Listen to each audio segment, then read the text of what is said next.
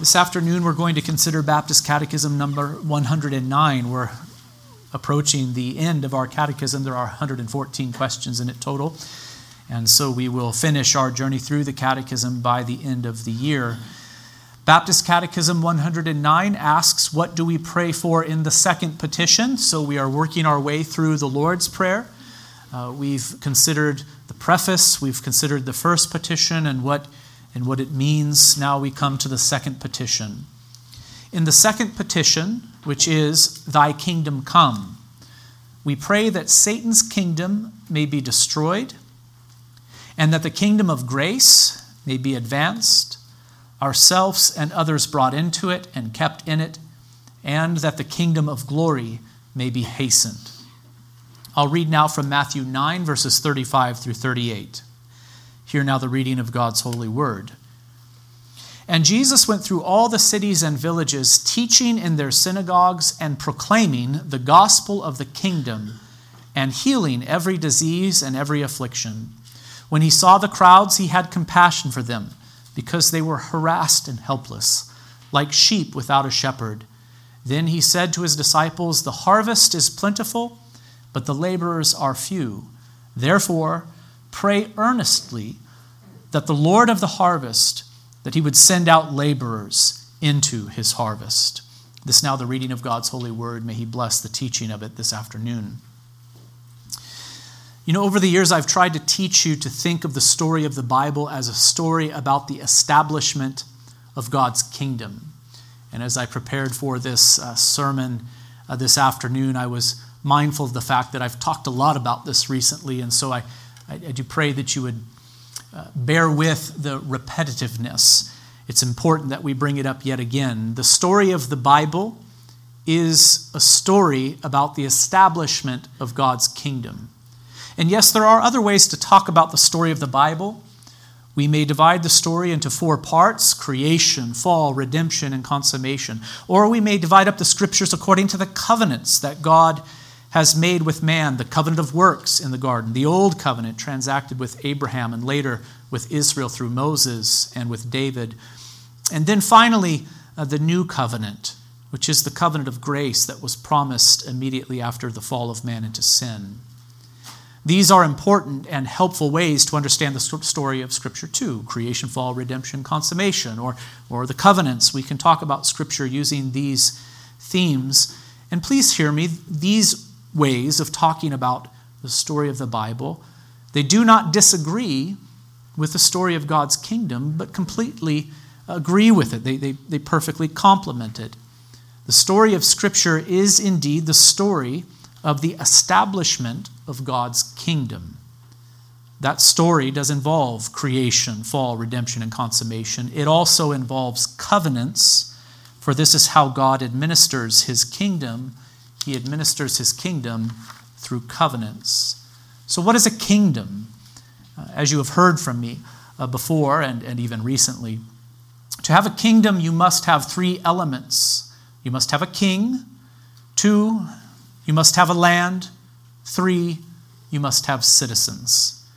And if we were to speak of the story of the Bible using kingdom language, how would we put it exactly? We would say something like this: in the beginning, God offered his eternally blessed kingdom to Adam, but Adam rejected it. We might ask, well, where was that kingdom? It was originally in the garden, but it was to spread to the ends of the earth. And who were the citizens of that kingdom? We would say Adam and Eve were, and all of their posterity were to be the citizens of this kingdom. And who was the king? We say God was. And Adam was to function as God's representative on earth. He was the original prophet, priest, and king, the head or representative of the human race. He was to worship and serve his Maker faithfully on earth, and thus bring this kingdom to its consummate state. That is to say, to the state of glory. But as I said, Adam rejected the kingdom. This he did when he listened to the voice of another. He decided to cast the authority of his Maker aside and to live for his own glory. Adam became the first rebel and traitor, and the kingdom of God that was offered to him was lost. But as you know, God, by his grace, determined to establish his kingdom another way. He would not do it through Adam. He would not do it through the covenant of works that was made with Adam. But he promised, even in the presence of Adam and Eve, that he would provide a savior or redeemer through the offspring of Eve. A son of hers would one day establish the kingdom that Adam failed to obtain. And as you know, this announcement is found in Genesis 3:15, and it is repeated in different ways throughout the Old Testament scriptures. And it is repeated with ever-increasing clarity until that Redeemer and Savior did come. He is Christ the Lord. So then we may talk about God's kingdom in these terms. First, it was offered and then rejected by Adam, and then it was graciously promised by the Lord, even in the presence of Adam and Eve, in the curse that was pronounced upon the serpent. It also must be said that in the days of Moses, on to the resurrection of Christ from the grave and his ascension to the Father's right hand, God's kingdom was prefigured in the nation of Israel. Laws were added to set those people apart as holy. Those people were given land. In due time, kings were appointed who were to serve, like Adam, as God's representatives. At the very heart of that nation's existence was the tabernacle and later temple. Old Covenant Israel was a holy nation set apart by God to worship and serve him. And I'm saying that this was an earthly picture of the kingdom of God. The kingdom of God was prefigured there in Old Covenant Israel. But please hear me, brothers and sisters, it was not until Christ came into the world to accomplish his work, the work of redemption, that it was said, the kingdom of heaven is at hand. John the Baptist preached this way. Christ preached this way. And when Christ rose from the grave, he ascended and he poured out his Spirit upon those who believe. It was at that moment that the eternal kingdom of God was truly present on earth. We might ask the question, who is the king of this kingdom? And we must say that God rules it through Christ. Who are the citizens of this kingdom? They are all who believe, who have Christ as Lord and are sealed with the Holy Spirit. And where is this kingdom now? It is visibly manifest in the church, but it will one day fill the earth when Christ returns to judge and to make all things new. Therefore, when we speak of the kingdom of God on earth today, we must speak of it as inaugurated or begun, but not yet consummated or brought to completion. And I hope you can see why I have rehearsed all of that with you today.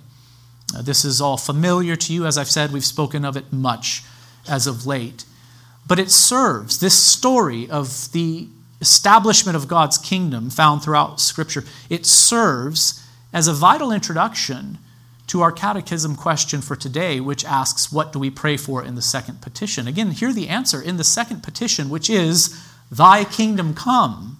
We pray that Satan's kingdom may be destroyed and that the kingdom of grace may be advanced, ourselves and others brought into it and kept in it, and the kingdom of glory may be hastened. So understanding what the kingdom of God is and how it has advanced throughout the history of redemption is really vital to understanding what we mean when we pray the second petition of the Lord's Prayer, thy kingdom come. What is meant by that? Well, we must know the story of Scripture. The kingdom of God advances in this age as Satan's kingdom is destroyed. The two things happen simultaneously. In order for God's kingdom to advance, Satan's kingdom must be destroyed. Everyone in the world belongs to one of these two kingdoms. There are two kingdoms present in this world. Of course, I am speaking in a spiritual sense here. I'm not speaking of earthly nations. I'm speaking of spiritual kingdoms. There are two kingdoms in the world today. And everyone in the world belongs to one of two kingdoms. All men are born in Adam.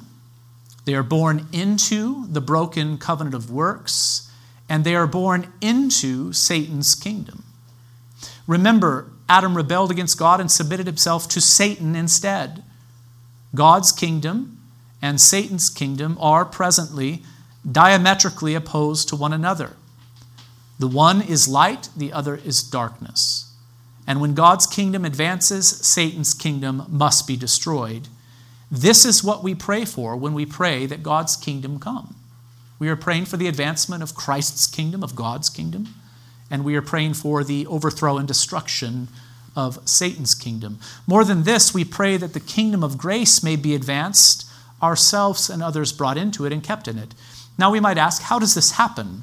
How does the kingdom of God, which is here called the kingdom of grace, how does it advance? And you should know that it advances not with the sword, not through political or military might, but through the preaching of the gospel of Jesus Christ. You know that this gospel is called the gospel of the kingdom. As men and women believe this gospel, they turn from their sins and they bow their knee to King Jesus. They confess him to be Lord. When we pray, thy kingdom come, what are we praying for then except the success of the gospel? We are praying that men and women would hear it and believe it by the power of the Holy Spirit, and that they would be kept by God. In other words, we are praying for the building up and preservation of the church. We are praying that the gospel would be preached, that men and women would hear it, that the Spirit would open blind eyes so that men and women can see, that they would confess Jesus as Lord and be brought into Christ's church. Lastly, we are praying that the kingdom of glory may be hastened, our Catechism says. Notice that the kingdom is first referred to as the kingdom of grace, and then the kingdom is referred to as the kingdom of glory. I think what our Catechism is doing here by calling the kingdom of God by these two terms is making a distinction between the kingdom inaugurated and the kingdom consummated. God's kingdom, it is one, it is not two, but it is one, but it is coming in two different stages. First, it is the kingdom of grace. We live in God's kingdom now if we have Christ Jesus as Lord and King. His grace has been bestowed upon us. And so we are in God's kingdom truly. But our Catechism refers to this same kingdom as the kingdom of glory. And in this way, our Catechism speaks of the kingdom of God in its consummate stage, in its state of glory. And so when we say, thy kingdom come, in the Lord's Prayer, we really mean two different things by it. We pray that God's kingdom, which has been inaugurated, that it will advance in this world, that the gospel would go forth, that Satan's kingdom would be overthrown now, and that sinners would be rescued out of it and brought into the kingdom of grace now. We are to pray for those kinds of things. But also, we mean, Lord Jesus, come quickly. We mean, may your kingdom come in a consummate sense. May Christ return to make all things new.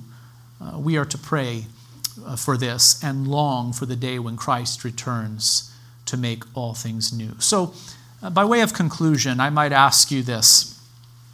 What sorts of things should we pray for under the petition, thy kingdom come? And this is really what I want to emphasize with you. Each of these petitions, they are not meant to be merely recited from memory, word for word, and then moved on from, but rather each one of these petitions should prompt us to pray for certain types of things. Our Father in heaven, hallowed be thy name. We are to pray that God would be glorified. We are to pray that God would be exalted to the ends of the earth, that he would be praised. In fact, we are to give him praise under that petition. We're to give him thanks and praise. But when we pray, thy kingdom come, what sorts of things should we pray for? Let me mention just a few to get your mind headed in the right direction. Under this petition, thy kingdom come, we should pray for the salvation of those we know and their baptism into the church. We should pray for the growth of the church. We should pray for the health of the church. We should pray for the work of elders and deacons, the success of missionaries and church planters, the flourishing of those institutions that train pastors, the prosperity of our association and the churches within, we should also pray for one another in the body of Christ, that the Lord would keep us from falling, that we would use the gifts that God has given to us for the building up of the body of Christ, that our love for one another would grow and our unity would be preserved along with many other things. Do you see how the Lord's Prayer, each petition of it, should prompt us to pray for many things? That we should not just say a line and then move on from it, but that we should think about what the line signifies. We should think about the theme that the line introduces, the petition. And then we should sit there for a little while in our private prayer time, or even as we pray corporately as a congregation. We should sit there for a little while, and we should pray for all of those things that come to our minds that fall under that particular petition. What should we pray for under the second petition, which is thy kingdom come? Really, we should be praying for anything that has to do with sinners being transferred from the kingdom of darkness and into the kingdom of God's beloved Son. Let's bow for a brief prayer, and then we will go to corporate prayer after that. Our Father in heaven, we do pray that your kingdom would come. We pray that your kingdom, which is present on earth now, that it would advance through the preaching of the gospel and by the working of the Holy Spirit.